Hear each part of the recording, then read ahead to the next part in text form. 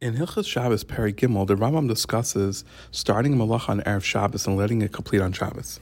The Rambam begins by saying that it's mutter to start a malacha on Erev Shabbos and let it complete on Shabbos, because we do not have an isser of malachas being done on Shabbos, just we're not allowed to actively do malacha. So therefore, for example, we're allowed to put something that needs to be dyed into a dye and let it die over the course of Shabbos. Or we're allowed to put traps in our fields to catch animals on Shabbos. And we're allowed to light a candle and have it burn the whole Shabbos, etc. Now, Minat Torah, we're allowed to put a pot on top of a fire or meat inside of an oven on top of coals before Shabbos starts, and we could have it cook over Shabbos and eat from it on Shabbos. There are a number of ways, though, that doing this would be asur from the Chachamim, and mainly because we are worried that we would stoke the coals, which would be the malacha of burning a fire. The Rambam continues and explains that it depends on the type of oven that we're using. There are three types of oven. One type of oven is called a kupach, and a kupach is a square structure oven that has a place for one pot on top on a stove. Then there's a kira that has two, and it's not as hot as a kupach. And then there's something that's much hotter, and it's called a tanner. And a tanner is basically like a triangle shape where it becomes very hot because the heat is concentrated in a small space. So starting with a kupach, which is the one that has place for two pots and is the least heat, if you have a food that's cooking on the fire and that hasn't been cooked completely well, it's not done yet, or by cooking it longer it becomes better and more soft, then we would not allow to leave it over on the fire unless the fire was already put out inside of the kupach. Alternatively, it would be mutter if the fuel for the flame for the kupach is done with straw or something that's easily extinguishable and doesn't last very long. If, however, the food that we were putting on top of it was already cooked properly, and it actually is bad for it to stay there, then it would be mutter to keep it on the fire because you wouldn't be stoking the fire to make it more because you're taking it off.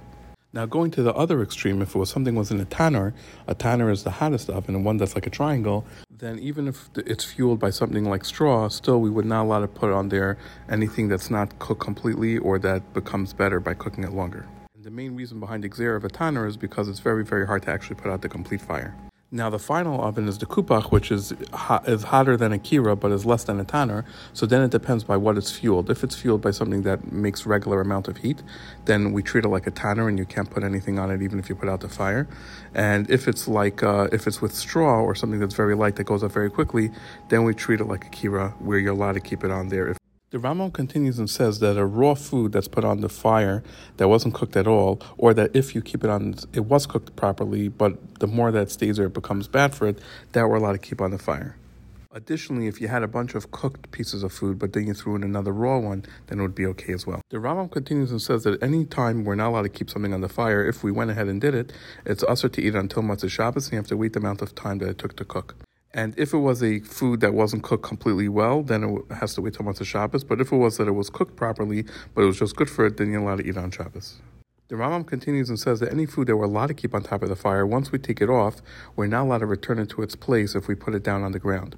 And even while we're holding it, we would only be able to return it to a kira that was completely, the fire was put out, or a kupach that is lit with something that is very easily extinguishable.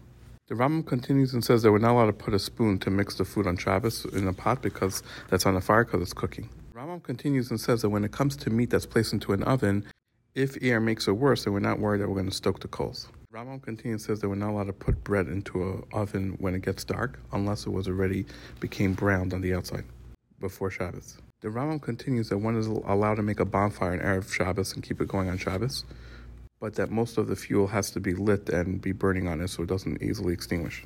The Rambam concludes that anything that's highly flammable, we don't have to wait for the fire to spread a lot. Once it's lit, it's okay.